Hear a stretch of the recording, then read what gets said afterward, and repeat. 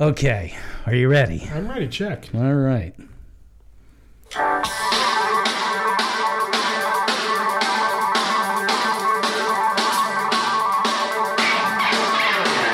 Welcome to the Exeter Underground, the weekly news and opinion forum for the people of Exeter, about the people of Exeter, and by the people of Exeter, keeping you up to date on all the happenings of our town with analysis that you just can't find anywhere else. You're entering the Underground. Now here are your hosts, Jerry Gelliff and Ted Gardella. Here we are, Ted. Here we are. Welcome, everybody. Welcome to the Exeter Underground.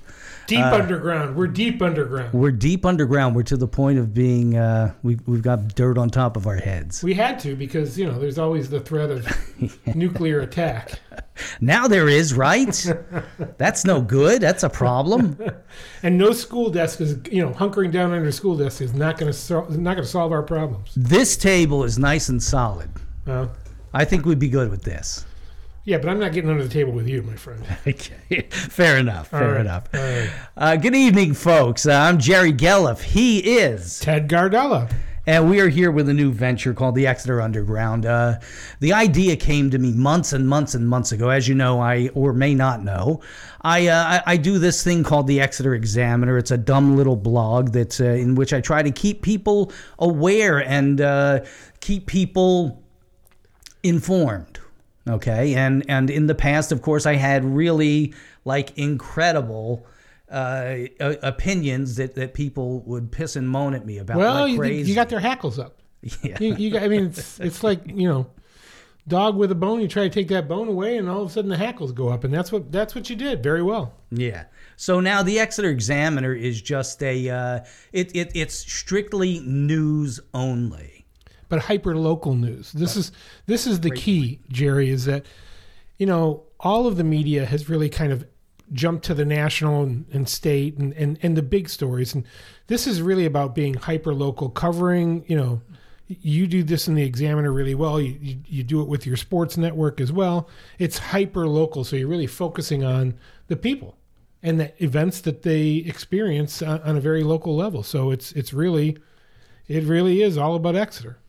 And with the death, basically, of the Reading Eagle, I mean, we're swimming in an ocean of no information for people. So somebody needs to fill that in. Somebody needs to kind of jump into the breach. And that's what we're going to do. Right. So that is the concept for the show. And, we're going to have different things going on. One of the things that we're going to do is we're going to cover the school board and supervisor meetings, but we're going to do it in a very unique way. We're going to do this show while listening to I had the echo up a little bit because I was recording stuff earlier and I just heard the echo. So we're going to cover the meetings. We're going to have them up on YouTube, and we're going to start and stop them and give our commentary on the show, on the meeting as it's happening. So it's kind of like Mystery Science Theater, but for local politics. And, I know everyone says all politics are local, but the reality is, and people they have these cycles of anger. Like, tax bills just came out, right? All of a sudden, everybody's commenting on, oh my God, I can't believe. It's like, you have to maintain that level of concern. And I think that's a bit about what Exeter Underground is about. It's about maintaining that concern all the way through. Let's expose the follies of these two organizations that really cost everyone in Exeter a lot of money. You're all paying township taxes. You're all paying school district taxes, whether you have a kid in school or not. And there are things that are going on that, quite frankly, you're not going to be able to be aware of unless you take the time to go to the meeting. We're going to review those meetings. Sometimes we'll go.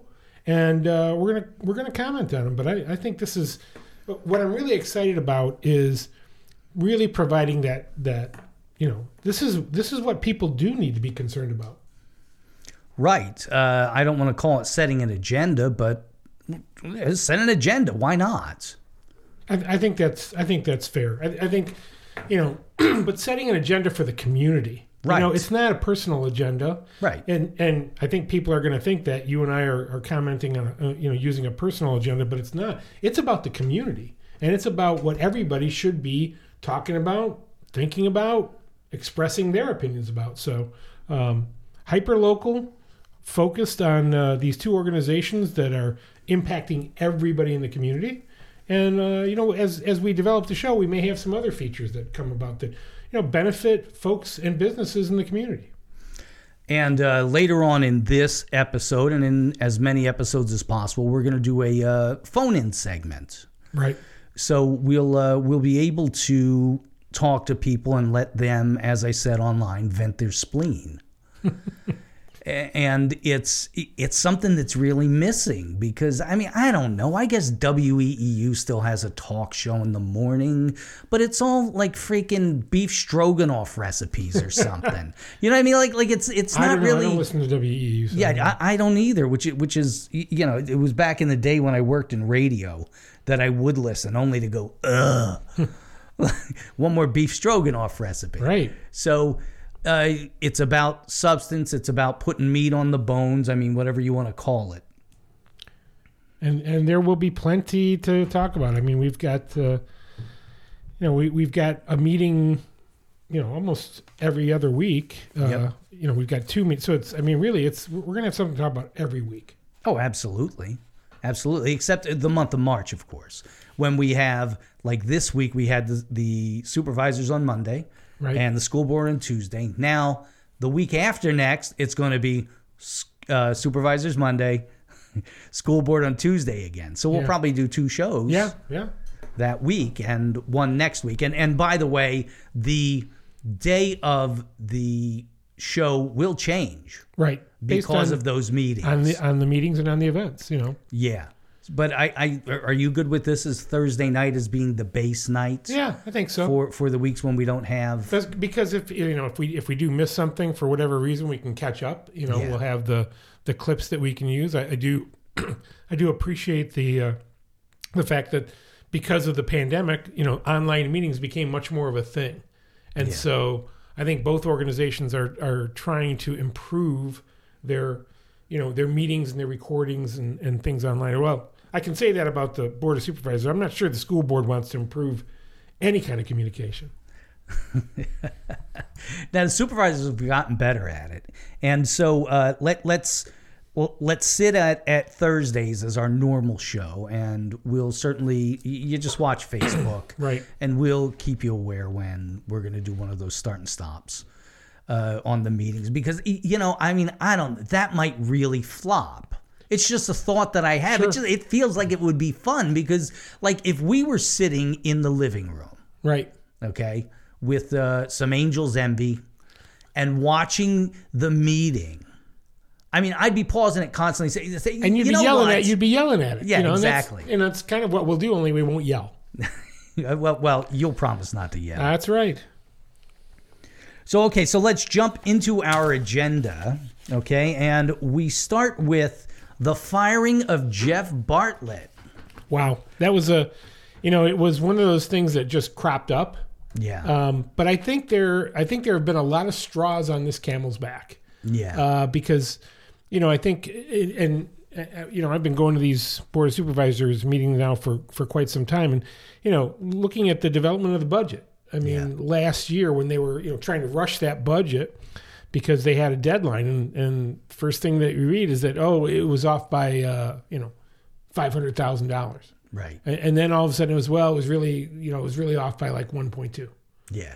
It's like, how do you make a 20% mistake in a budget and still have a job? Yeah. Well, it's government work. Well, so you've got the budget issues, which were exposed by the new board. You've got all the shenanigans from the past year, but then you have, I think what happened at this meeting is you have the promenade discussion, and you have people who are, surprisingly surprised. Yeah. As I listened to, Carl Staples, and he had been on the board for a couple of months before the election, so probably should have been briefed on things, should have known things. And when he's surprised that, wait a minute, So we've gotten to this point. We don't have any sketches. Don't have any, proposal costs. Everybody knows it was going to be between $44 and $51 million. Yeah. No, you never said that. So I think there were a lot of things that contributed to it, and I think they just got to the point where they're like, look, we can't go any farther with this guy. Yeah. Because it was a unanimous decision, right? Yes, it was. So it was Township Manager Jeff Bartlett. I probably should have said that. Right. Just to be clear. Who's been the manager since, I think, April of 2020. And So not really that long.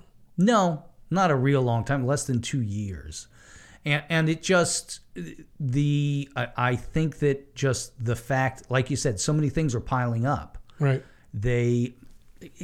People don't appreciate enough, I think, the importance of meeting minutes. I agree. And they're currently 3 or 4 behind because they lost, what was her name? Lori Getz. Right. And she did actually a pretty good job with meeting minutes.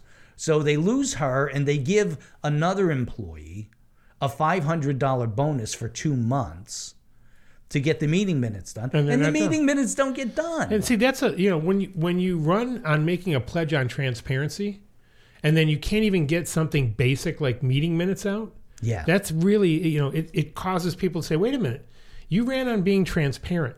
Right. And I can't even get, I can't take the time every week, every 2 weeks to come to the meetings and watch over you. I need those minutes. I need the agenda. I need to know what's on, and they just weren't very good at it. But I just think there were so many things. And I think, a lot is being uncovered. Yeah. Obviously, as we have this new board and they're learning more and more and more. They have a new solicitor. Yep. So that was a very positive move. And I think, when you get those kinds of changes and there's no longer people whose, idea is that they've got to preserve their own job and preserve their own secrets and everything else. When you get somebody new in there who's willing to throw the covers off, it exposes a lot. And I think that's what happened with Mr. Bartlett. I certainly hope he, finds a soft landing place somewhere else. Sure. And I hope that our community, that the Exeter Township community, I hope we can find somebody who's really going to be competent and responsive. I think that's something that folks, I heard often over the last couple of years, is that, folks would try and write him an email, try and ask him a question, give him a phone call, no response, flat affect. And then, when you say something to the Board of Supervisors, well, ask the township manager. So yeah, that's precisely what happened with me. I mean, Yeah. I went to Jeff numerous times asking for, asking a question about some issue. He never once answered me. Yeah. And it's not that I'm owed an answer because I'm trying to inform people. It's that I'm paying your salary. Right. Well, be responsive to the people paying your salary. Well, it really, again, it's about the community. And I think that because, and I think a lot of this is due to the pandemic. I know I was watching an interview of former Governor Jeb Bush, and he was talking about education. He was talking about how the pandemic really created an intimate relationship between stakeholders and the education community that wasn't there before. Right. And so I think the same thing happens with the township government, is that people are now much more aware. And with the economic challenges that folks are facing, I think they're even more aware of how much they're paying in taxes and what do I get for this? Like, yeah. I'm paying these township taxes and, well, we have this great golf course. Really? I don't golf. I don't know anybody who does golf. There's only about 400 people who use the damn place. Right. So we should all be happy that we're all paying to subsidize those golfers. So I think there's just this focus now. Folks are really focused on, what am I getting for these tax dollars? And I think that's going to become even more important. I'm glad to see the board opening up and being very responsive to public comment. They are a model for other organizations to follow, like perhaps the school board. Well, I'm going to push back on you here All right. because I think Ann Herring's doing a good job with that stuff. Because the other night she had nobody signed up, and she said, "Does anybody want to be heard?" No, I do agree with you. I think Dr. Herring's doing an amazing job, but it's a minority position that she's in. She's one person on that board, and what you see when you go to the board and you do comment, as you watch the responsiveness of the other board members, it's not there. they check out during public comment. They're looking at their computers, looking at their phone, looking away. Yep.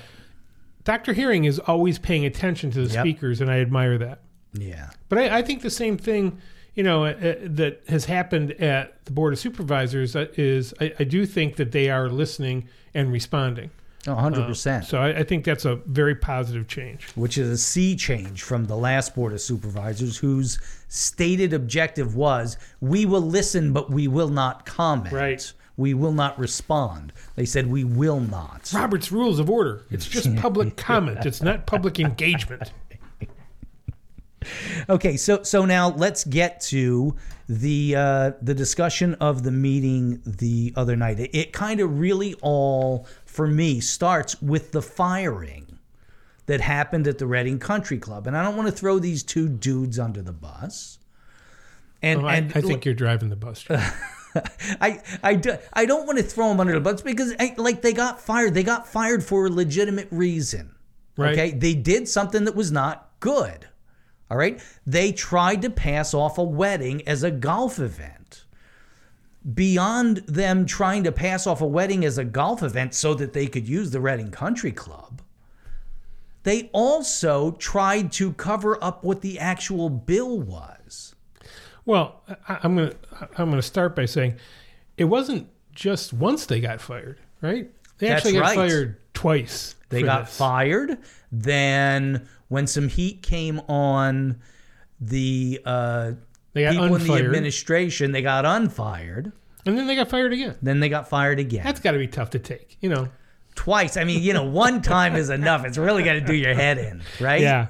I've been fired. I don't think it was a surprise. I think it was surprising in how long it took. Yeah. The new board to say, okay, look, if you just look at this stuff, it's an event. So, do you have any audio from that? Not about that, okay. But when so the primary thing that happened in the meeting was the discussion of the promenade. Right. Okay, and whether or not it should be built. So as the discussion unfolded, what happened is that immediately Dave Hughes jumps in and goes, okay, I want to put an end to this. I don't even want to hear this presentation by KCBA, the architects. I don't even want to hear it. Let's just bury this thing. And they proceed to go into discussion. And that's when now former township manager Jeff Bartlett decides, I'm going to get in there and pitch for this project. Like, what his personal investment is, I don't get it. Right. But he went after it. And it was to no avail because they just did not care. Okay. But here's a little clip of Bartlett. And I want to tell everybody that the clips from the township meeting are echoey. They're horrible. I don't know what's going on with the sound there, but the sound in the meeting is just terrible. So excuse the echoey quality. But here's Bartlett talking about the promenade. There's a cost factor. They came up with estimates based on the concept that they came up with. There are cost factors in there. The price range from 44 million to 51. Okay, and that's not a number that I think is a secret. I think it's a better number than what many people for years have been throwing around, that this was going to be a $100 million project. See, so for whatever it was, the entirety of last year, when me and you and many people in this community were screaming, this is going to be 50, 60, 70 million dollars or 80. It could be an awful lot of money. The only thing we heard out of the township was, no, it's not going to be that much. How much is it going to be? Well, we don't know because we don't have any estimates. We got to have the plans. But we don't have the plans yet. So we don't know. So it's not going to be that much. So now suddenly, when it's faced with, extinction. Right. Now all of a sudden it's 44 to 51 million, and it's still too much. Well, yeah, I mean, first of all, you got 43 million in reserves, right? Right. That's what's left from selling the water facility. So you got 43. So even at the lowest end of the spectrum, which we all know wouldn't have happened. No. You're over your fund reserve already, so you're going to have to raise taxes to complete this. And I think the other thing is that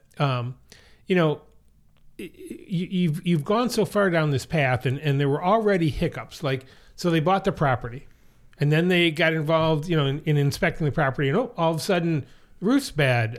There's mold there.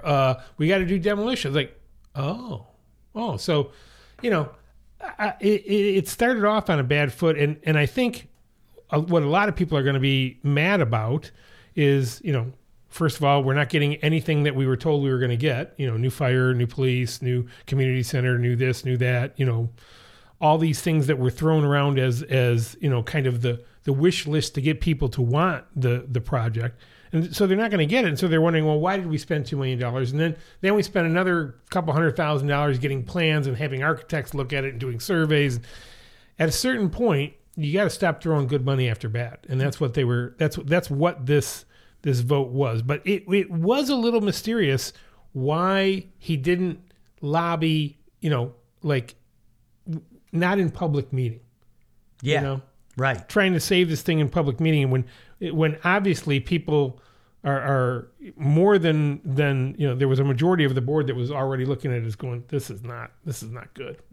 Exactly. So beyond, let's back up a little bit. When you said people aren't getting what they were told they were going to get, there is going to be a fire station. Sure. There is no question in my mind that they're building a fire station because they see how inadequate the one up at Rifton is. I have no doubt that they're going to build a fire station, but it's not going to cost $40 or $50 or $80 million. Right. And a single purpose like that, there may be, community grants that are available. There might be support for, for building a single purpose. There's not grant money out there to build, a Taj Mahal with, cafeterias for, employees and all the rest of that stuff. So yes, we know something's going to be built for the fire department. And when you move people out and you reorganize, there's going to be more room in the current facilities that they're in right now. Are they fantastic? Are they, going to, impress anybody who comes to see the police facility? Probably not, but they'll be functional. Yeah. And I think that's what we need is functional. Agreed. So, So as we it's been a long time coming. And finally, there's actual movement happening. So as we got further into that discussion, the board chairman Carl Staples could not believe what he was hearing when Diana Reeser, board member, said, "So you're telling me you don't have any cost estimates," which led to Bartlett saying what he said. Right. So Carl did like a mini for him. He's a very mild-mannered dude. Okay, so he did like a mini flipper. Like if I'd done it, I'd have been screaming at the top of my lungs. I'd have been freaking out. like the emotion would have gotten me. But this is Carl, I think, flipping out. Okay. So when we got these plans, or when the previous boards or whoever got these plans, so they were making a decision to buy the land at the promenade and do all of this based on what you're telling me now. By the way, tell me if you want me to stop so you can. No, keep going. This is a skeleton, kind of a almost design of what the facility would look like. Yeah. That's what it sounds like. I mean, seriously, are we saying that we're about to make a $40 or $50 million decision, and we really don't have any, in my opinion, concrete plans? That was 2 years ago, Carl. It's probably another $10 million because of construction inflation. It's George Bell jumping in. Oh, by the way, $50 million, no way. Yeah. Well, and that, I think that's the realistic point here is that, and I did think that Carl was very measured in that comment because he's like, okay, you realize we've already spent like $2.5 million. Yeah, close to $3. So we've got skin in this game. Yeah, and you're saying. Nobody had nobody had just looked at like general cost estimates for municipal building. We know what municipal buildings cost per square foot. Right. I mean, there should have been, ballpark estimates, and they should have known, okay, it looks like we're going to spend all of our fund balance and we're going to need to raise taxes to build this. And and just be honest, be transparent. That's so right. I think that's... Maybe you still have your job then. Well, I think that's what Carl was reacting to. It's like, so you're telling me that we spent $2 million to buy the thing. We've spent probably $500,000 developing it, demo, all the rest of the stuff. And we did all that without even knowing what our final projected costs were going to be. Back to the clip. Yeah. But I'm trying to understand the thought process.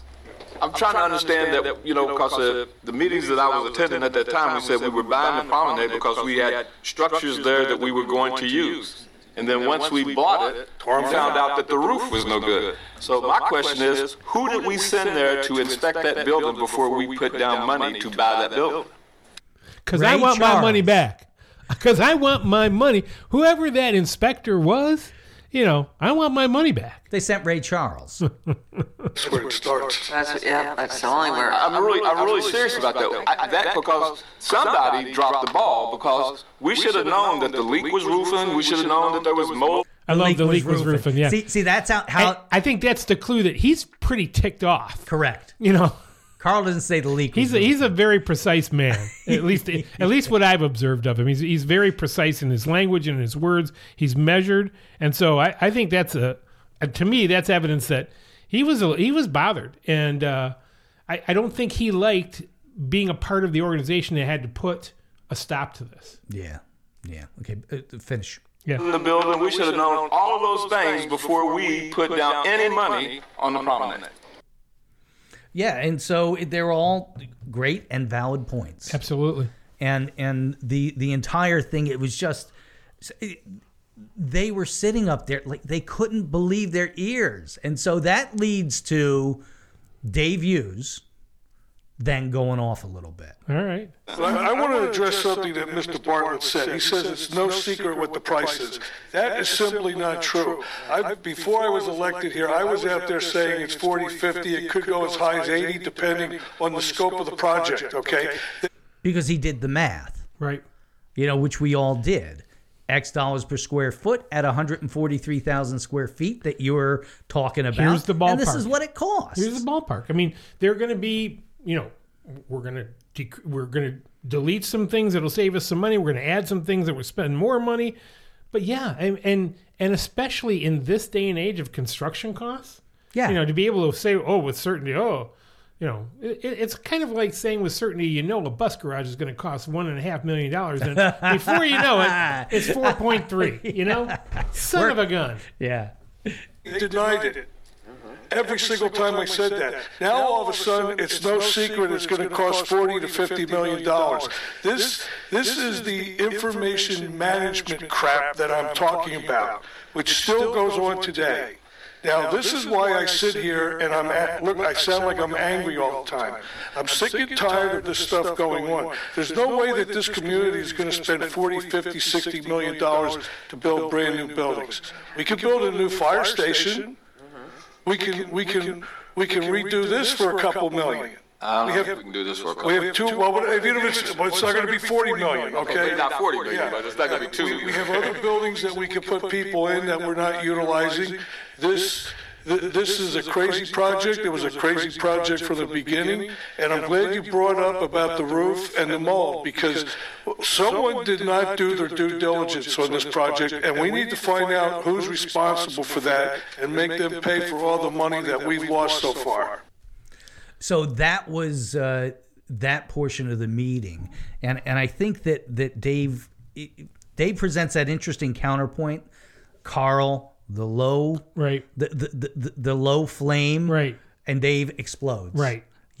So it gets the point across. We need to find a happy medium there. I mean, there's got to be a way to manage the explosiveness and to give more time to that kind of measured but still very and to me this goes back to the first item we talked about.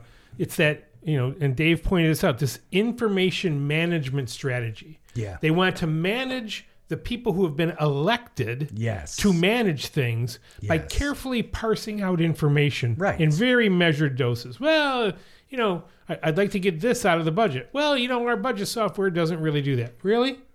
Then I think you purchased the wrong budget software, my friend. Well, when Bartlett and Finance Director Jennifer Savage were saying, well, our software just won't do that. My comment was, I don't know the first thing about accounting software, but what I do know is if you purchase the proper stuff, you can make it do virtually anything you want it to. And like Dave Hughes asking for cost code and which department it's going to, I'm positive. Oh, I think that's pretty standard stuff. I'm really positive it'll do that if you allow it to, if you want it to. But it's the audacity of these people to sit there and just lie to. Well, it won't do that. Yes, it will. It's this information management. So they're trying to manage up, right? That's the strategy. Well, we know that you're our bosses, but if you only get X amount of information, you're not going to be able to make decisions that we don't like. So we're going to give you the information that will cause you to make the decisions that we like. And, with this kind of a mercurial board, and I think there are people besides David, I think George Bell is another one of those people who's going to go, okay, wait a minute. Let's cut the crap here. Yeah. Let's give us what we need to make good decisions. And I also feel pretty confident that Diana Reeser is that way as well. That we want to make good decisions for this community.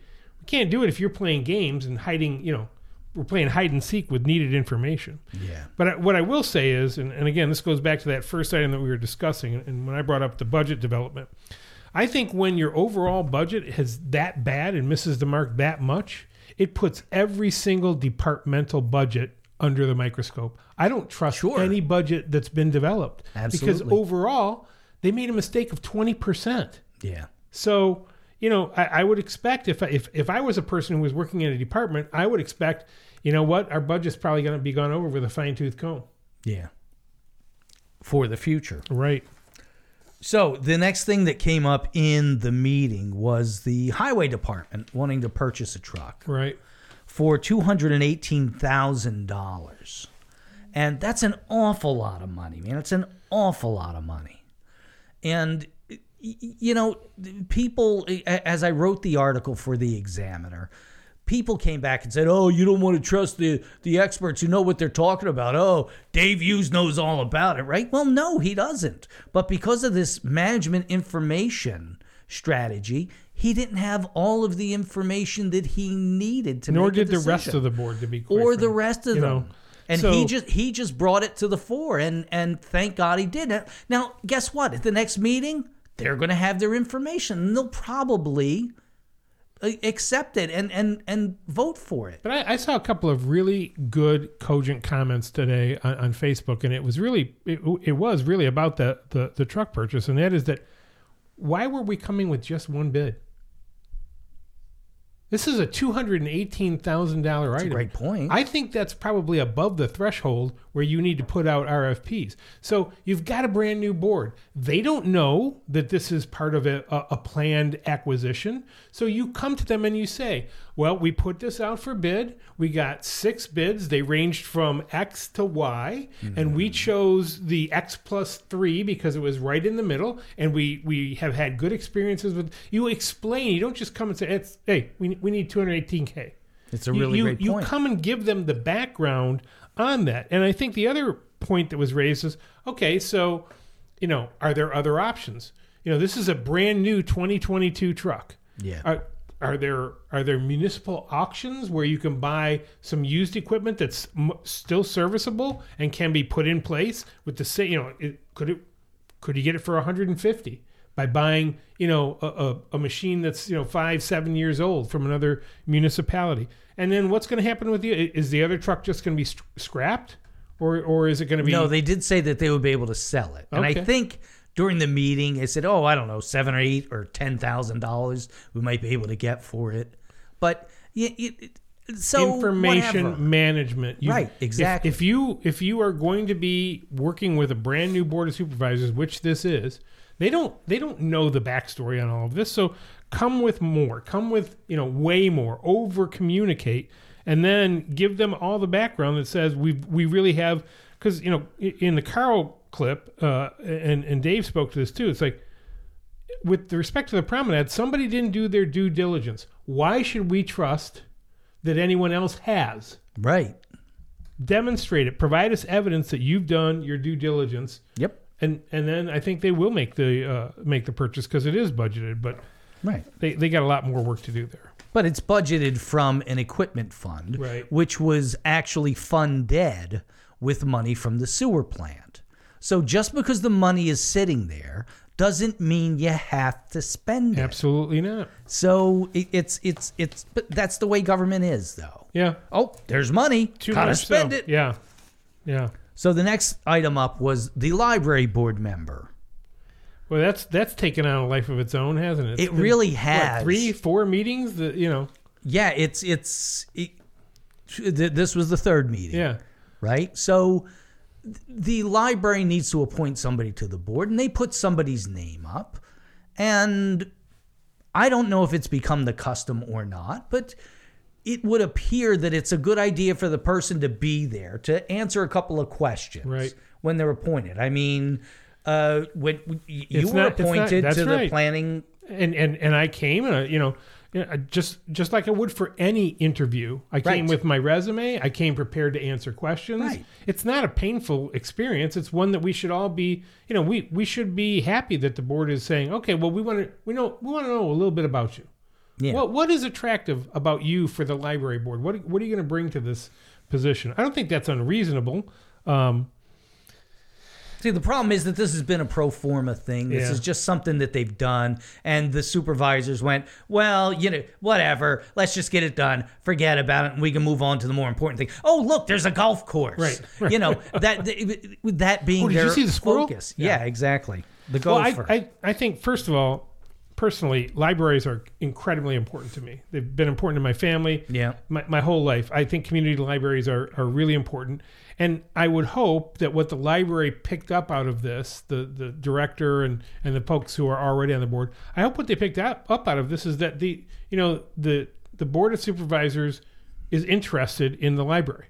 Yeah. It's not just going to be pro forma. So, yeah, we're probably going to need to do a better job of fundraising. We need to do a better job of letting people know what's available at the library. There need to be more community events out there. Right. So I actually think it's healthy. It may be disappointing that they had to go through this, but I think it's healthy that the board is exhibiting that interest in these boards. What I did like, and I think this got kind of swept under the rug, but a couple of meetings ago, Michelle Kirshner said, what we really should have is a set of job descriptions for these board appointments. It was such an astute comment. It is a great comment, and it absolutely, you should know, if you want to be on the planning commission, this is what it's expected. If you want to be on the library board, here's what's expected of you. And that way, more people in the community could say, oh, you know what? I'm really interested in doing that for the library. I've got little kids. They enjoy going to the library. I would like to know more about the inner workings. Right. I'd like to contribute to the community. I'd like to do something for the community. I think that was a great suggestion. I hope they follow through on it. The thing that was so annoying about this library board member thing was they eventually passed this 4-1 with, of course, Dave Hughes being the one who voted against, because the first two meetings that this name was presented, all the supervisors said, I want to ask questions of this person. Why is she not here? Michelle Kircher and Diana Reeser both said, I need to ask questions. I'm not just going to rubber stamp something. Wow, that really got loud. You got some echo there. Yeah, anyway. That's the Springs. So anyway, and so did Hughes and Bell. I mean, they were all like, well, I want to ask questions. The other night, well, I spoke to Mallory Hoffman, the library director, and I'm satisfied. Now you don't need to ask questions all of a sudden. You know what? You're flipping. I want Mallory to advocate for me. Because if she's that good, if she can turn it from 5-0 to 4-1 with just a little conversation, then I better send her my resume, have her put me out there for stuff. Dude, send her into your next contract negotiation. Yeah, there you go. She'll get it done for you, man. She's powerful. So there was the other thing that happened. This is dumb, but I put it on the agenda. The Boy Scout approval. So the Boy Scouts every year use the municipal lot right above the Easter flowers, to sell Easter flowers and all that stuff. But they got to get approval I drive from past the board it all the time, and it's a 5-0 vote every time, as it should be, because it's a no-brainer. It's stupid. What idiot? What moron is going to vote against the Boy Scouts? Right. But it's listed at the very top of the agenda. It's the most important issue in Exeter this week. I think I don't think that the Board of Supervisors is appropriately using consent agenda as a strategy. There are some of those things that are just like, okay, this has been in your packet, you've read about it. Can we pass the consent agenda? And that's a great example of one that could have been on there. Same thing with, if you library board member could have been on a consent agenda. We're going to pass these 3 items on a consent agenda. You've read it. The information's in your packet, unless somebody wants to take it off the consent agenda. Now, I contrast that with the way the school board uses consent agenda, which really stinks, because they'll put something on the consent agenda, then somebody raises an issue during public comment, and they go, oh, crap, we got to take that off the consent. Well, we want to pass a consent agenda except for items 5B and 7C. We're going to pull those out and do that individually. Wow, so somebody got to you. Yeah. So I do think that there's room for improvement, and look, there's already been a ton of improvement. I think there's room for more, and I would suggest looking for items like that. I'd suggest looking at consent agenda. The last item that I want to talk about on the township meeting is the $15,000 electric sign that they bought. So this electric sign is that thing that they put out in traffic, warning accident ahead, or there's this great festival happening over here. Parking is to the left. Turn left on this street. You'd have to have some events in order for that to be needed. This would be a valid point. I think that sign would be, probably it's probably going to be used for warning. David Hughes is coming to the Board of Supervisors meeting, and he's got a full head of steam.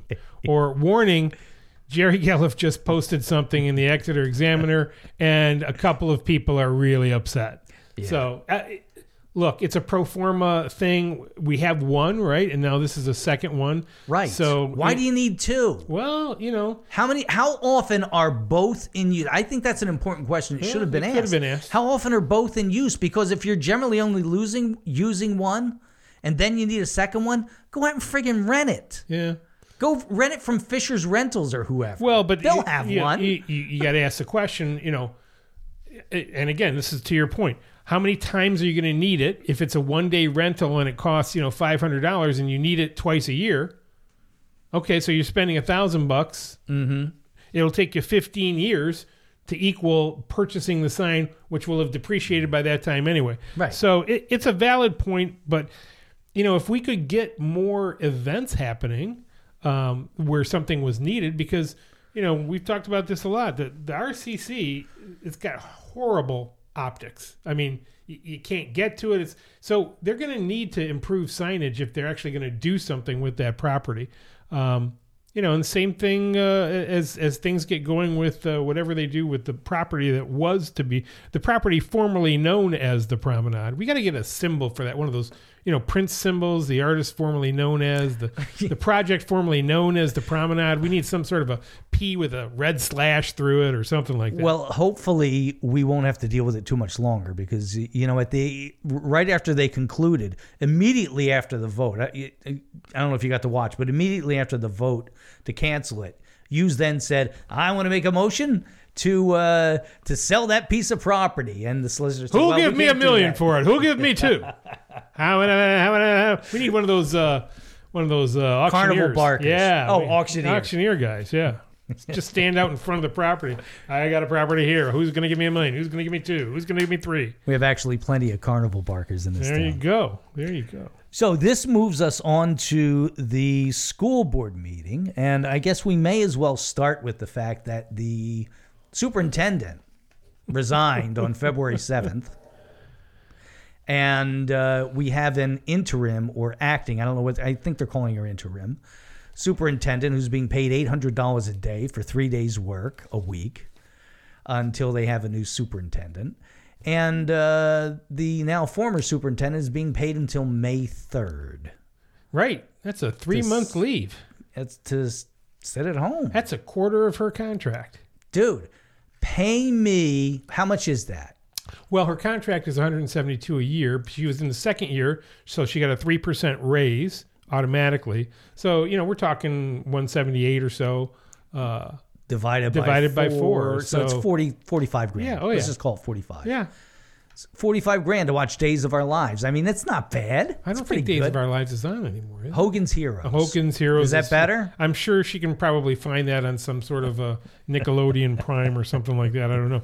It's an incredibly interesting point, and I'm gonna bring up something several months ago. One of the board members, Mike Japina, when he was talking about comments that I made, and then kind of personally directing comments towards me. He's like, Mr.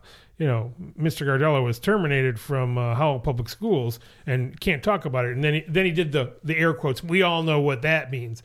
Hey, Mike, you know what? When you put a superintendent on paid leave for 3 months, we all know what that means. It's absolutely true. It's a great point. There's a story behind it. What is it Paul Harvey used to say? Now and the rest of the story. We're never going to know it because there's we know it. We just can't say it because we don't have proof of it. So here we are. We're and I also want to bring up this other point because it was, to me, it was absolutely hilarious. I was at a board meeting when they were explaining why they needed an interim superintendent. Yeah. And Tim Morgan went to great lengths to explain. Well, we've got these budget. We've got the budget development. We've got teacher negotiations coming up, and we didn't want to have a lame duck superintendent doing those things. Mm-hmm.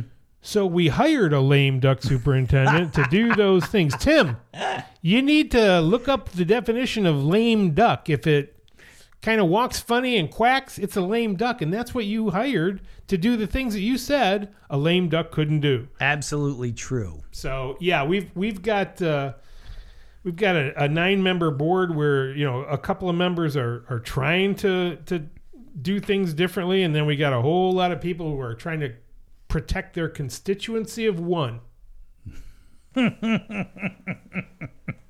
Maybe a member of their family. Could be. Could be somebody who could make them sleep on the couch if they don't do what is called for. I don't know.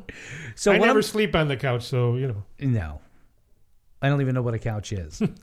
So now I'm going to skip over the solar presentation thing. You are? Yeah. What, do you want to talk about it? Come on. Okay, all right. Let's talk about the solar presentation. Here's the latest shiny object, and I do mean that because they are solar panels and they are shiny. Yeah. So here's the latest shiny object that is taking their attention from what they should be focusing on. Improve academic achievement. Put together a comprehensive budget with a plan. Yeah. Hire a new superintendent. You don't need these distractions, but it seems like every time something, we're going to do an inclusive playground. Ooh, that'll be nice. Oh, we're going to put a coffee shop in the library. Oh, that'll be nice. Oh, we're going to do activity buses. Oh, we're going to have a Lego. We're going to have a Lego club.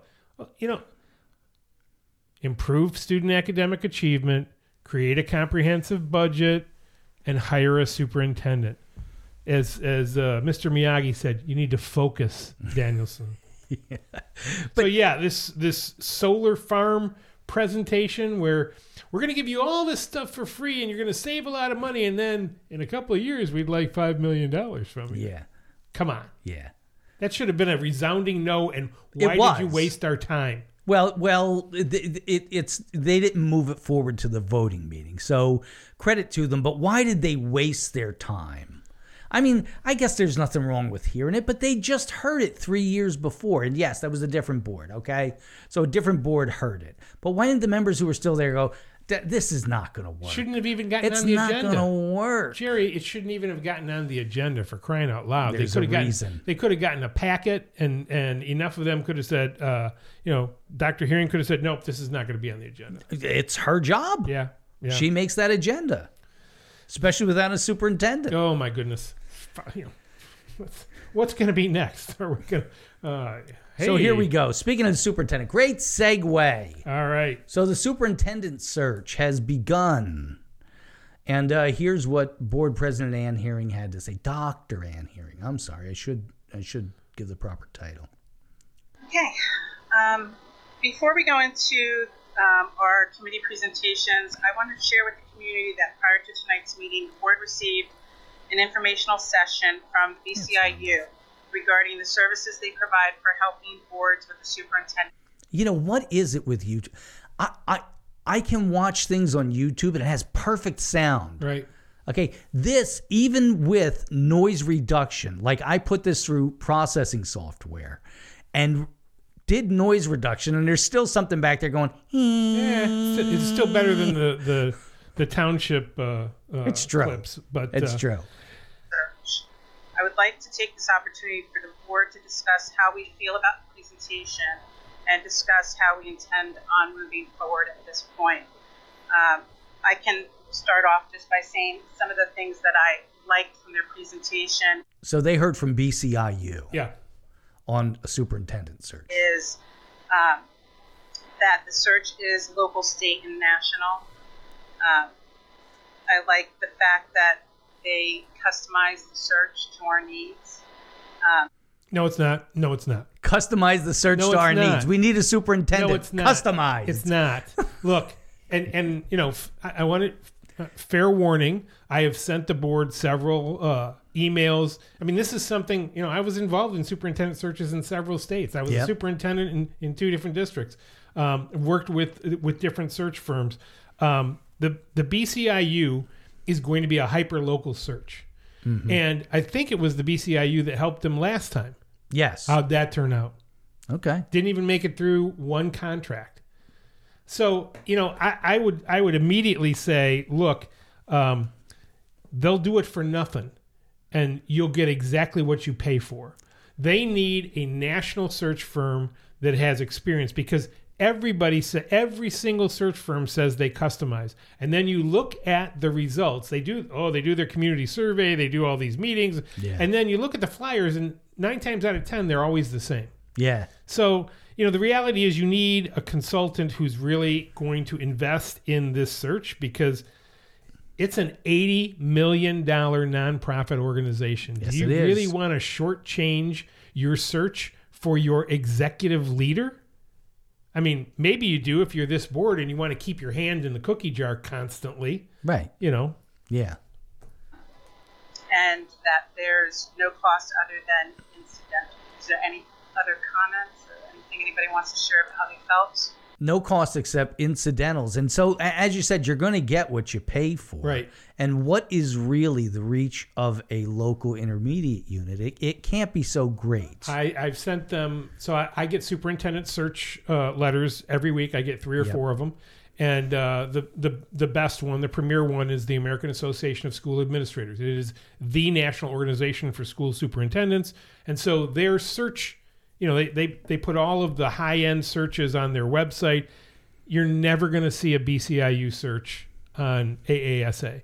You're going to see a BCIU search on the Pennsylvania State Boards Association, the PSBA. Mm-hmm. You're going to see they're going to get to that. Yeah, it's you're going to see it there, but it's hyper local. Yep. And right now you're competing with, I think Chester County's got one out there. I think there's one other county in PA that's got one out there. So you're competing, and as I've said in my emails to them, you're competing in an atmosphere where there's really competitive, you know, search firms. And so I think I mentioned this to you. Look, you're looking for an executive who can manage an $80 million nonprofit corporation with a board that is incredibly naive and inexperienced. Yes. That's what you're looking for, somebody who's going to, you really are looking for a unicorn. In the old days of the NHL, there were 6 teams, and the goalie on each of those teams was a superstar. Yeah. Now you have, you know, 30, 40 teams, and those goalies aren't as good as the ones who were on those 6 teams. As the pool gets larger and larger and larger, and that's what's happening, the candidate pool gets less talented, and yet salaries are becoming more and more competitive because of the atmosphere we're in. There's probably going to be 200, maybe 300 openings in Michigan. There'll be at least that many in Illinois. There are going to be, thousands of openings in Texas. You're not going to, BCIU is not going to do a national search. No. Sorry. And we've got 180 superintendent openings, now 181 here in Pennsylvania. Well, it's time to get the professionals in. It's like when you got, ants in your house, and you try going to Lowe's and picking up some ant traps. Yeah. You try all these things and you get to a point where you go, you know what? I need a professional. Right. And that's where they're at, because what they've done the last two superintendents hasn't worked very well. And so they need some professionals, and they need to listen to them. But the key there really is, the reason that it hasn't worked well is because, quite frankly, the board interferes too much. Oh, absolutely. Every time an aggrieved employee comes to them crying, they go to the superintendent and start pounding on his desk or start plotting an overthrow. Yeah. You know? That's really, again, you've got a majority of this board that has explicit connections to employees or employee groups. Yep. They're either friends or family. Yep. And so, they're going to look out for their friends and family, and whoever the superintendent isn't going to be part of their friends and family. So they need a strong superintendent, and they need to stay out of it. They're not going to. And so I don't have good predictions. I think they're going to hire somebody with a local track record, maybe somebody, or a yes woman, or somebody who doesn't have superintendent experience in a highly charged environment. They have contract negotiations going on. They have a budget that is out of control. Yeah. And we're going to get to that budget out of control. And then let's talk about the number one job, which is improving academic achievement. Yeah. But it's just it's everybody says that I'm Mr. Cutting. Cut everything. And I am. But you know what? I'm in favor of them spending money this time. Get a good superintendent, even if you got to pay them $210, $225. Get somebody good. Leave them the hell alone and let them do their job. These kids have now been subjected. There are kids in the school district that have been subjected to 4 superintendents in 7 years. This will be the 4th one. Yeah. And that each one comes with a new program. So we had a new program with Bob Phillips. Then we had a new program with Kim Miner. We're going to have a new program with whoever's next. And the kids have got to feel like a pinball in a machine. And to a certain extent, so do the teachers. They're being whipsawed back and forth. Here's the thing. If you went nationally and benchmark executive leadership salaries for an $80 million corporation. Yeah. What do you think that CEO would be making? You think they'd be making 172? No. I don't think so. I'd bet they'd make him 400. Yeah. And they'd be worth it. Now, I'm not saying we need a $400,000 superintendent, because that's big, huge district. But what I am saying is we need a professional. Yep. And then this board is going to have to become professional as board members. They're going to need some training, which I don't think any of them are getting. Yeah. And they're going to need to stop putting their, like, here we are. You're running the board, the soundboard. Am I sitting here fiddling with dials? No, I would smack your hand. That's if right. You did. And that's what they need, somebody to smack their hand. Yeah. When they, I heard from this kindergarten teacher there, and I slap their hand. That's not your job. Leave them alone. Your job is to hire the superintendent. Yep. And then set policy. Oh, and by the way, when you set policy, you probably should follow policy, right? I'm just going to raise this again. This is not about the district. This is about this board. They spend an inordinate amount of time first and second readings of policies because that's recommended by PSBA, so they're following their leaders there. Right. And then they ignore them. They ignore their own policies. I'll give you a real good example.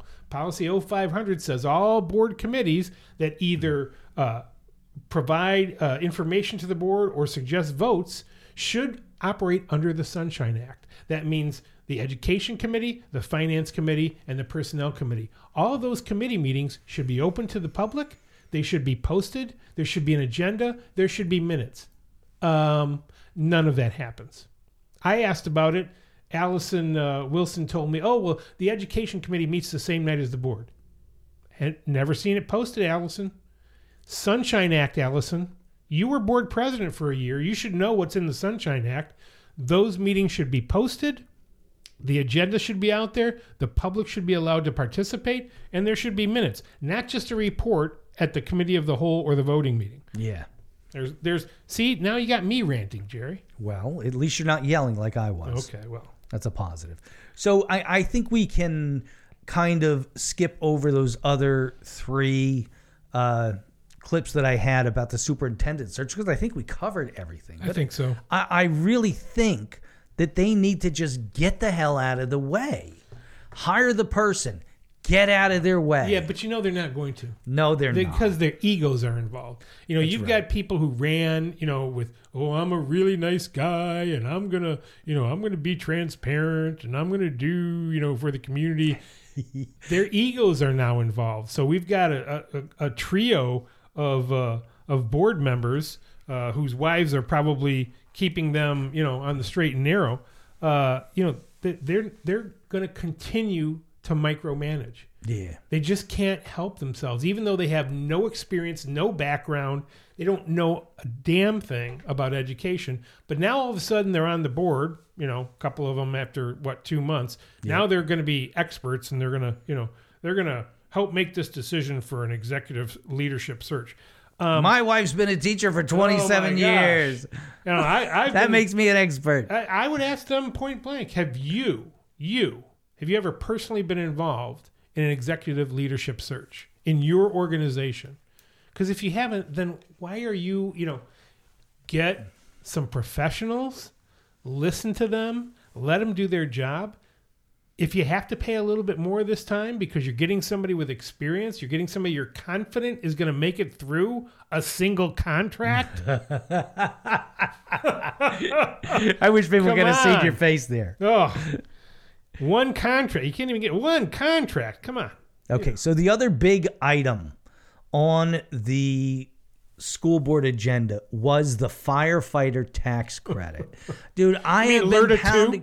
Lerta 2? Lerta 2, Lerta Junior, what do you want to call it? So I have been pounding the drum on this. Just give these people a 100% tax break. It's not a big deal. It's $43,600. Which, by the way, you just spent giving the superintendent a leave of absence. Ding! Great point. The leave of absence would have paid for this Lerta Junior. For this credit for this year. Yes. And then I'm sure that you can find a $43,000 budget adjustment in the future so that you could provide this. This is like a crime to sit there and beat this to death. Look, guys, gals on the board, if you're not going to vote for it, just get it over with. Don't just be honest and say F you. Yeah, whatever it is. Just tell the firefighters, you know what, we don't think you're worth a tax credit. Yeah, and then they can tell you the next time you want a firefighter or the fire truck to do one of your little parades, they can say, you know what, we don't think we're going to support you. But come on, I mean... No, they're not going to do that. You know why? Because they're community-minded. Those guys are community-minded, and when they get called on to do something, they just do it. So, why would you take advantage of that? If somebody's going to potentially be pulling me out of a burning building, $43,600 is a tiny little bit of money on an $80 or $82 million budget. It equates to this, okay? If the average American family, it's like $56,000, okay? That's the average household income. Yeah. For that family, the equivalent amount of money that this is $30. They would need to chop $30 out of their budget. Do you think people making $56,000 a year over a year could cut 58 cents out of their budget a week? Sure. Well, here's the thing, Jerry. We certainly hope that when it comes time to evaluate the new teacher contract and the increased cost that is going to bring, we certainly hope that this board is going to be just as rigorous in their examination of these costs. How are we going to pay for these, increases in teacher salaries and step increases? How are we going to do that? I certainly hope that the people who are on their high horse about the $43,000 for firefighters are going to get on a much higher horse for a much larger bang for the buck. So we'll be watching, school board. You probably won't like it that we're watching, but we'll be watching to see, how all of you fiscal conservatives act when it's time to, rein in mommy's salary. So in the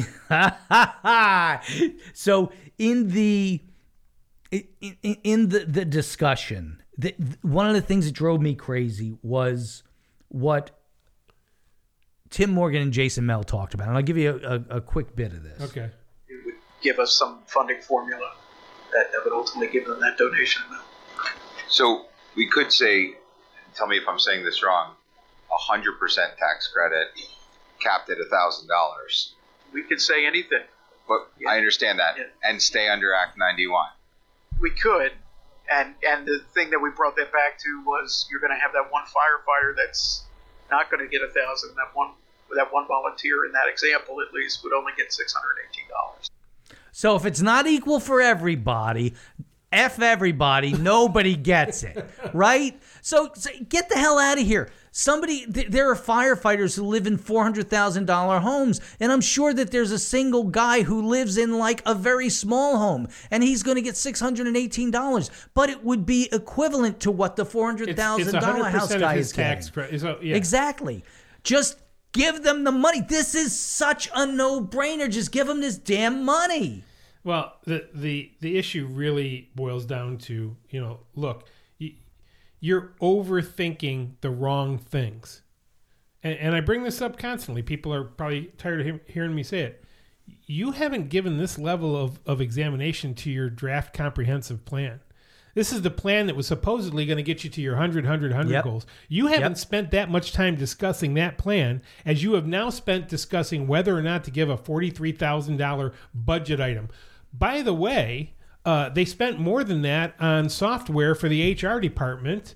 That didn't cause as much discussion. All last year, when they were purchasing Fountas and Pinnell items for hundreds of thousands of dollars, they didn't even know what Fountas and Pinnell was. They had never seen one of the books until, they had a cute kindergarten girl come in and read from one of the books. They've never seen the plastic tubs. They've never seen what they purchased. That was, well, we got to spend, $100,000 on this, $50,000 on that, throw in some of those teas, give me one of those, sleeve of orange balls, it's ridiculous for them to spend this much time on this small of an issue when they're not willing to spend time on the big issues.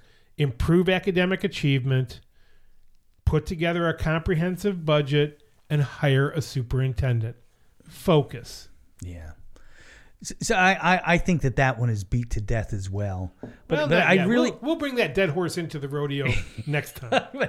I really do wish though that they would. Now last time, Jason Mell said, "Well, people who are saying that we should just give them this money, they don't realize that that if we do this, we have to cut something."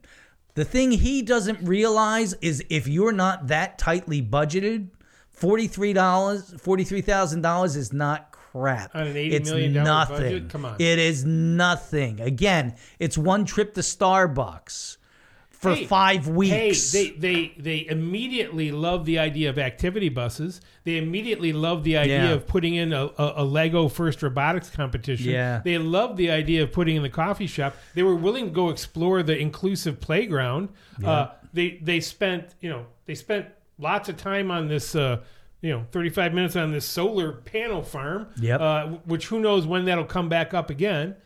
Look, it really does boil down to something that's very simple. It's what I said about the township. Respect the folks who are doing the work for you, the firefighters. They deserve this tax credit. Yeah. Now, if you're not going to give it, then just own up to it. Just take the vote, say you're not going to give them the credit, and be done with it. Give these guys the double tall man and get it over with. But be honest with them. It's like So they also proposed, now Japina proposed 100%. Well, I've got a clip. All right. So let's go with it. Brian, just a quick question. So if we were to go to the highest amount, what slide is that? Is this one here?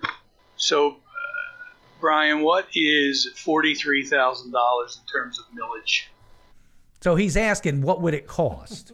In terms of a millage. No. He's asking, how Right. much more do we have to charge Yes. the community in order to do this? We want to Precisely. cover our butt. And at the end of the clip, he goes, so then we would lop this 0.05 onto whatever it is that we're going to do. Like, we're already forecasting the tax hike that's coming. And now we got to put 0.05 on more because we aren't creative enough with budgeting to absorb 1/2000th of the budget to get hit. 1/2000th. It's 1/1880th. Look, this is a waste of time. If you're not going to do it, just say you're not going to do it and move on. If you are going to do it, then get it done. Yeah. And you direct your finance director because, that's what you can do. You're Yes. the Board of Education. You can Yes. direct the finance director to find $43,600 in cuts. Yeah. Are you going to, do you, we've covered a lot of ground. Yes, we have. I know you were wanting to try and do calls. Do you still want to try and do that? We can still try to do calls, but let's do this first. All right. Okay. So as Ted and I were sitting and talking about getting this show together, I got this idea that we need this to be entertaining. Okay. So I start putting together this song parody idea. Okay. And Ted kicked in a couple of lines, and I had my friend Jerry Lee Watkins record it, and he did an amazing job. Okay, it's called Ex-e-ter, to the tune of Billy Joel's Allentown. Here it is.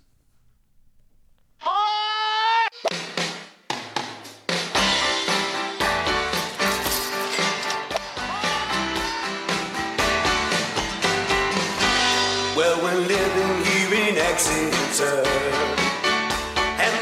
some briefly shadow burns. Pissed at the politicians and bureaucrats. We're going broke, they're getting fat. Well, the school board is just spending like mad. Every effing dollar we've ever had. About the RCC, they lie big time. Whacking at balls, weddings are fine.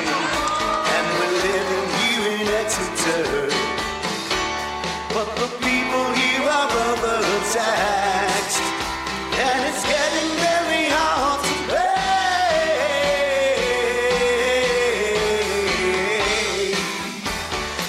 Oh, and it's getting very hard to pay.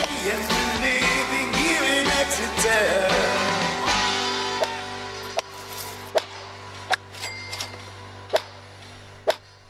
Man, I love that.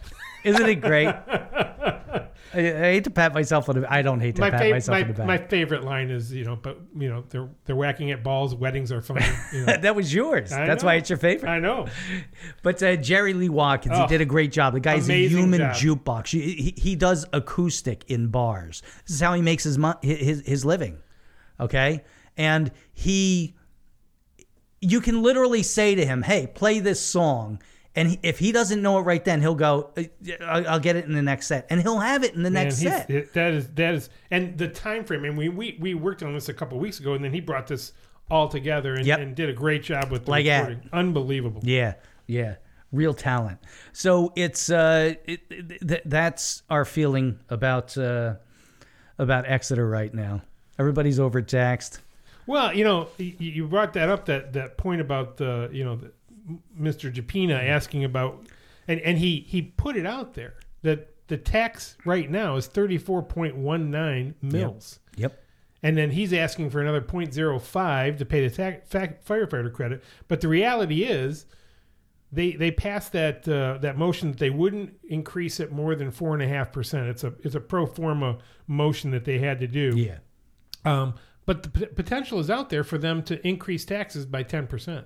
Oh, absolutely. And, we've got a contract negotiations coming up, and, they've got a lot of ESSER money that's running out, and they got programs that they put in. And so, folks, tighten your belts. The school district can't. The school district can't tighten their belts to find $43,600, but you better tighten your belt because the tax increases are coming. And you better pay that tax or what's going to happen to you. So, yeah, everybody else gets to tighten their belts, but not the school board. No. The school board is not going to have to do that. We're just going to keep paying and paying and paying. I think they got some of those magic belts. What was it? What the Sansa belt pants, They got a money tree out back that just continually replenishes itself, is what it is.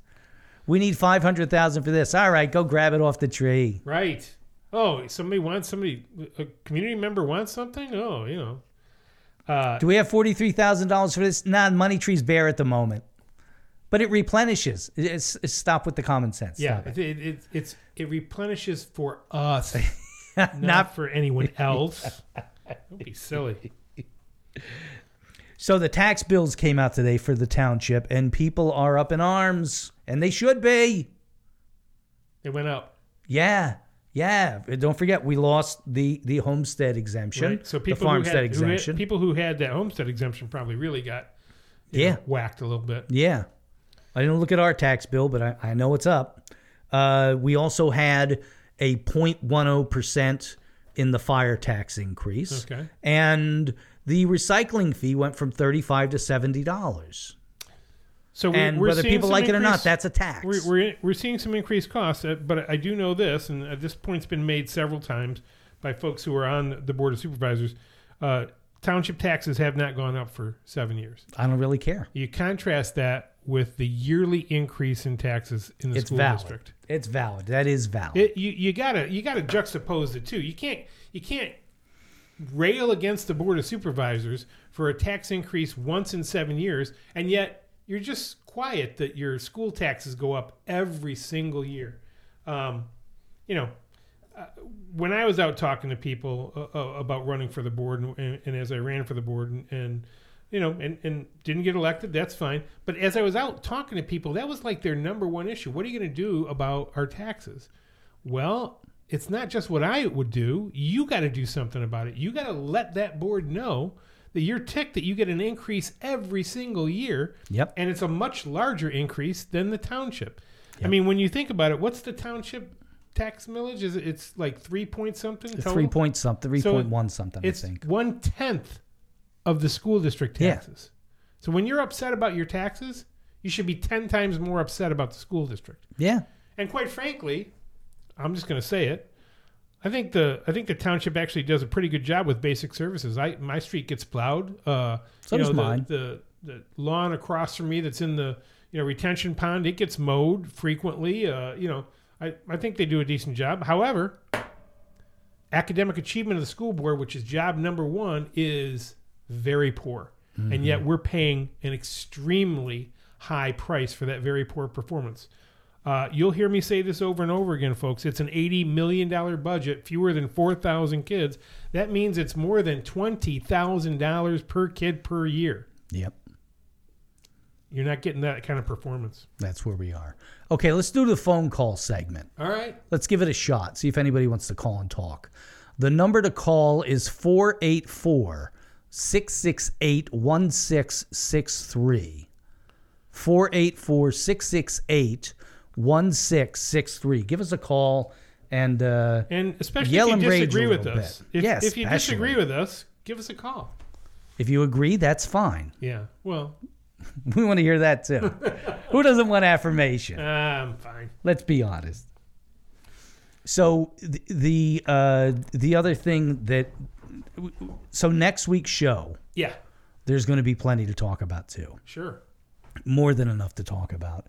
Now, next week we're going to do a Thursday because we don't. Next week we'll do Thursday because we have no meeting. We don't have meetings on Monday.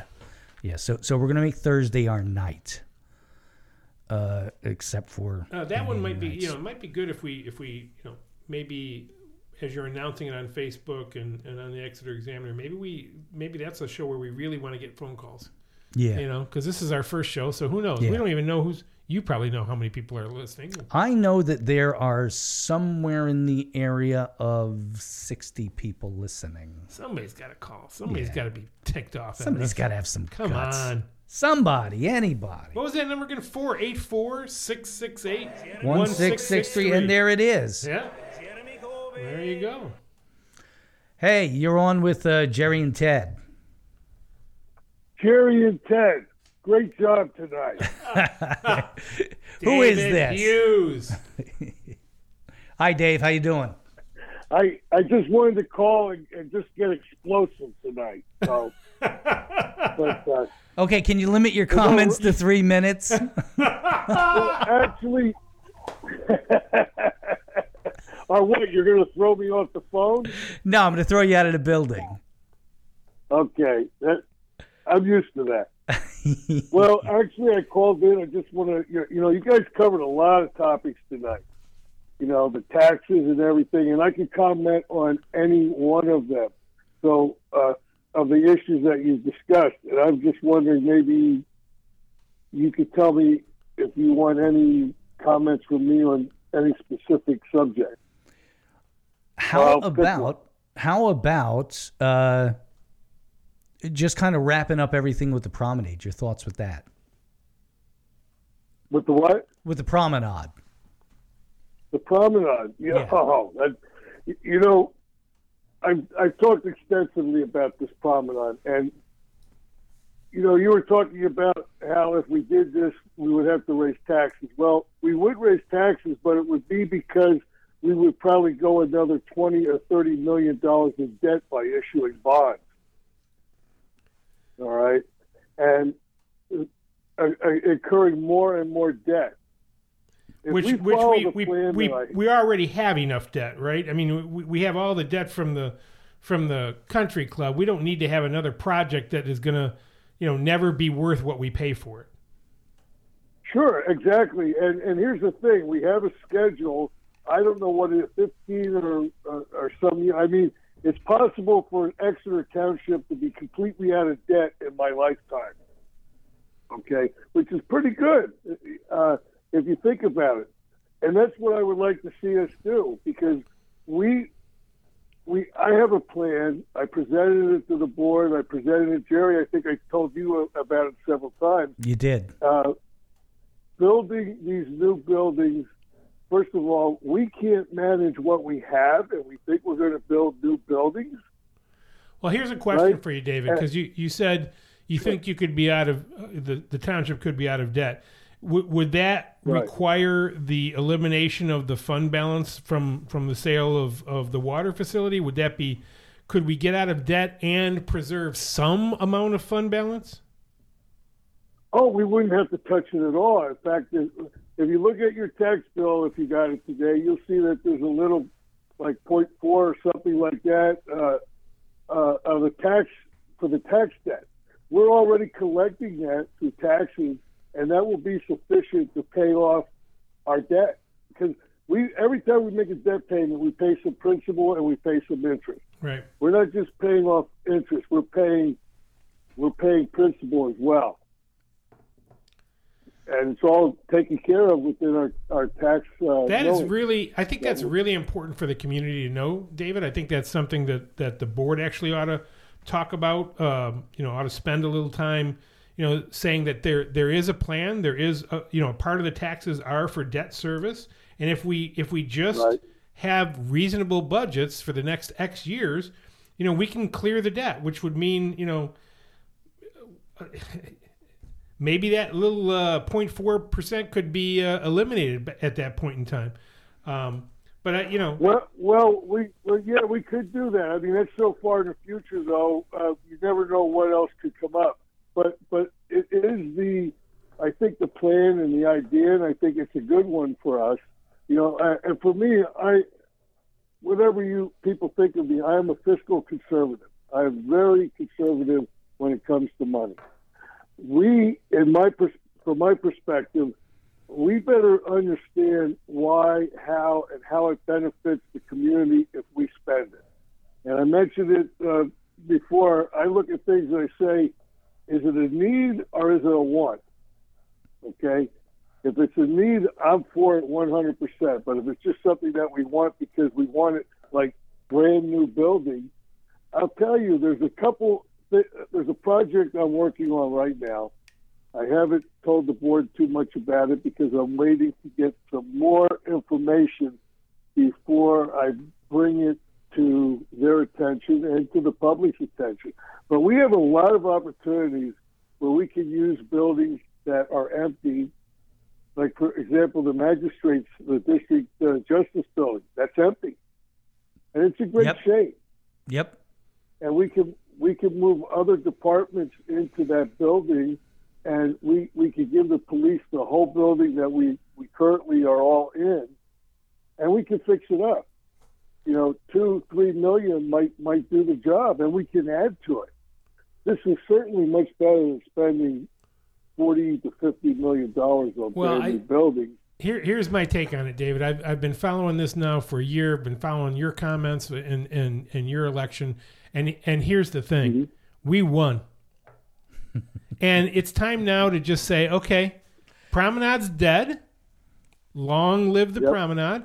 Let's get that sucker up for sale, and then let's turn our attention, as you're saying, let's turn our attention to some community needs that that we actually engage the community about. Let's get some forums. Let's get some folks on some task forces and really get things firing in the community, because I think there are lots of opportunities for us here, but we just need to kind of stay the course. And I think I hope you heard throughout tonight, both Jerry and I were, we've been impressed with the way that the board is coming together.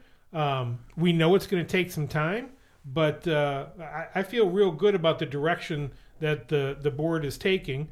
I think you're going to need to hire some quality people and then let them do their work. But they've got to be people who are respectful of the role that the board plays and provide the information that the board needs to make good decisions.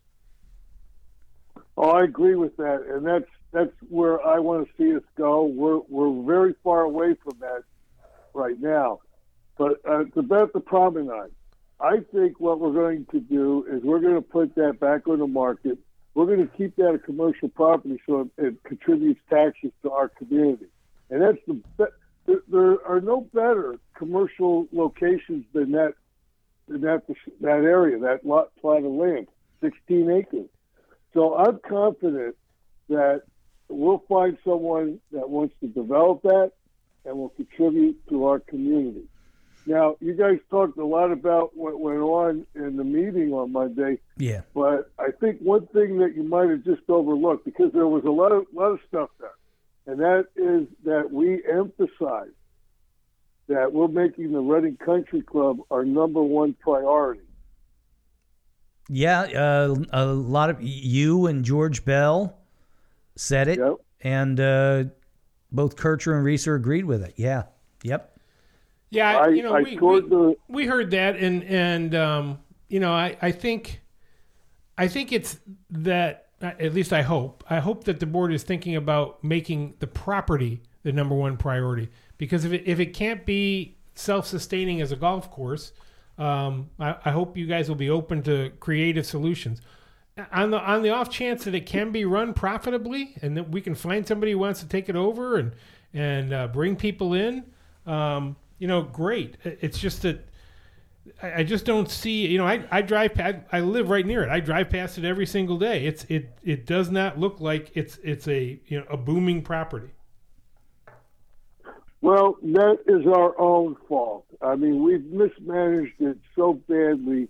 It's incredible. I mean, I could go through the litany of all the bad decisions that were made, but it won't accomplish anything. The fact is, we wasted a lot of money that we should not have wasted. But we're going to fix that. I did a tour. I have a video. I'm going to eventually get it up there so people can watch it at Exeter United. And I was up there today taking more pictures of the condition of the inside of the building. And when I go up there, every time I go up there and I pause and I look at it, I'm just in awe of how beautiful it is and what a great asset it is to the township. and that it's sitting there without us able to enjoy it. It's very sad. But I'll tell you, I have some plans. We had this contract with Morningstar. I read the contract, and before I was even sworn in, I called the owner up, and I said, "This isn't going to work. This contract is all one-sided." And I have a friend of mine. He's an executive chef. He runs the Parks Casino, all their food, all the restaurants. He's the executive chef there. Okay, talking to him today, and I told him about the deal that they wanted, that we signed, where once they get $1 million of revenue, we give them a 20% bonus. And he's saying, that's crazy. Nobody does that. Nobody gets 20% of the revenue, And I said, exactly. So when I talked to the president and owner of the Morningstar, he knew that I understood how bad the contract was, how it was one-sided.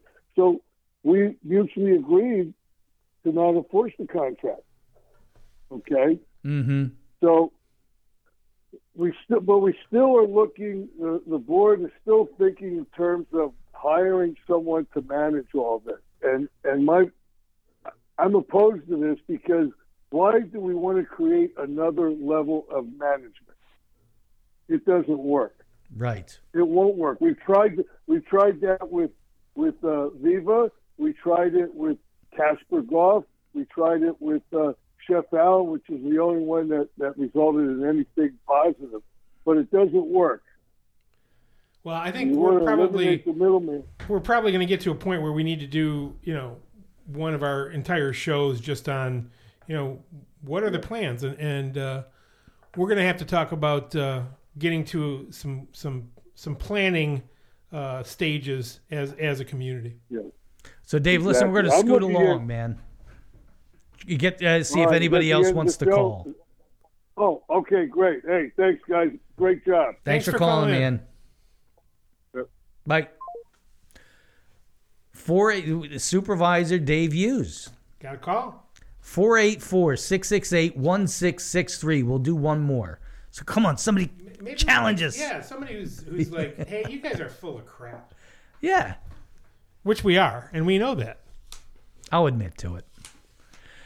So that is show number 1, and we'll give us a few seconds. So we got about a 10 or 12 second delay in there, and but this was show number 1. I like what happened. I think we went a little bit long, but you learn how not to go long by doing it. Right. We'll get a little more focused. We'll get better at it. Anyway, I think putting fewer items on. Yes. Exactly. Well, there was too much. Yeah. Focus. What did you say earlier? Focus. Danielson. Focus. All right. So that's it. That's the Exeter Underground. That's episode number 1. So you're not going to do the. We'll do Jerry's last word last week. Ted had this great idea. Well, you explain it. So everybody, I've gotten to know Jerry, and everybody knows Jerry. If you interact with him on Facebook, or if you have a conversation with him, or if you're commenting on the Exeter Examiner, he always gets the last word. And so we're going to do a feature where Jerry just gets the last word. Yeah, except this week because I was too damn busy with all the production of getting this thing up and running. So we're announcing that on the next show, see, this show we had to do the song, which was great. Yeah. Next show we're going to introduce Jerry's last word. There we go. And that'll feed my ego a little bit, which is what I really need. So, all right. Well, thanks very much, everybody who tuned in. We appreciate you having tuned in. We hope that you will do so next Thursday at 6:45. Hit the Exeter Examiner's Facebook page and let us know what you thought, good, bad, or indifferent.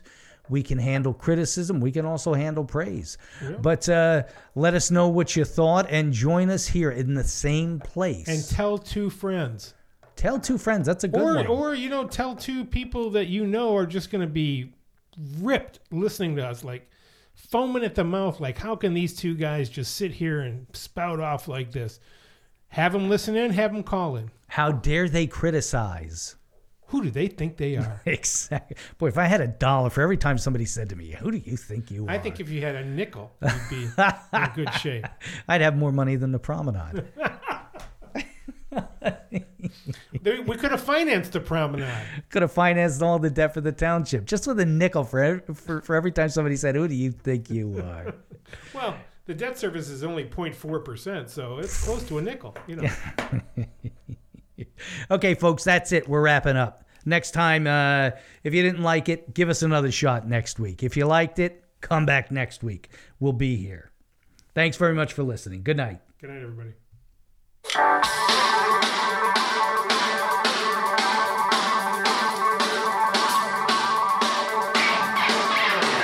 Thank you for joining us for the Exeter Underground.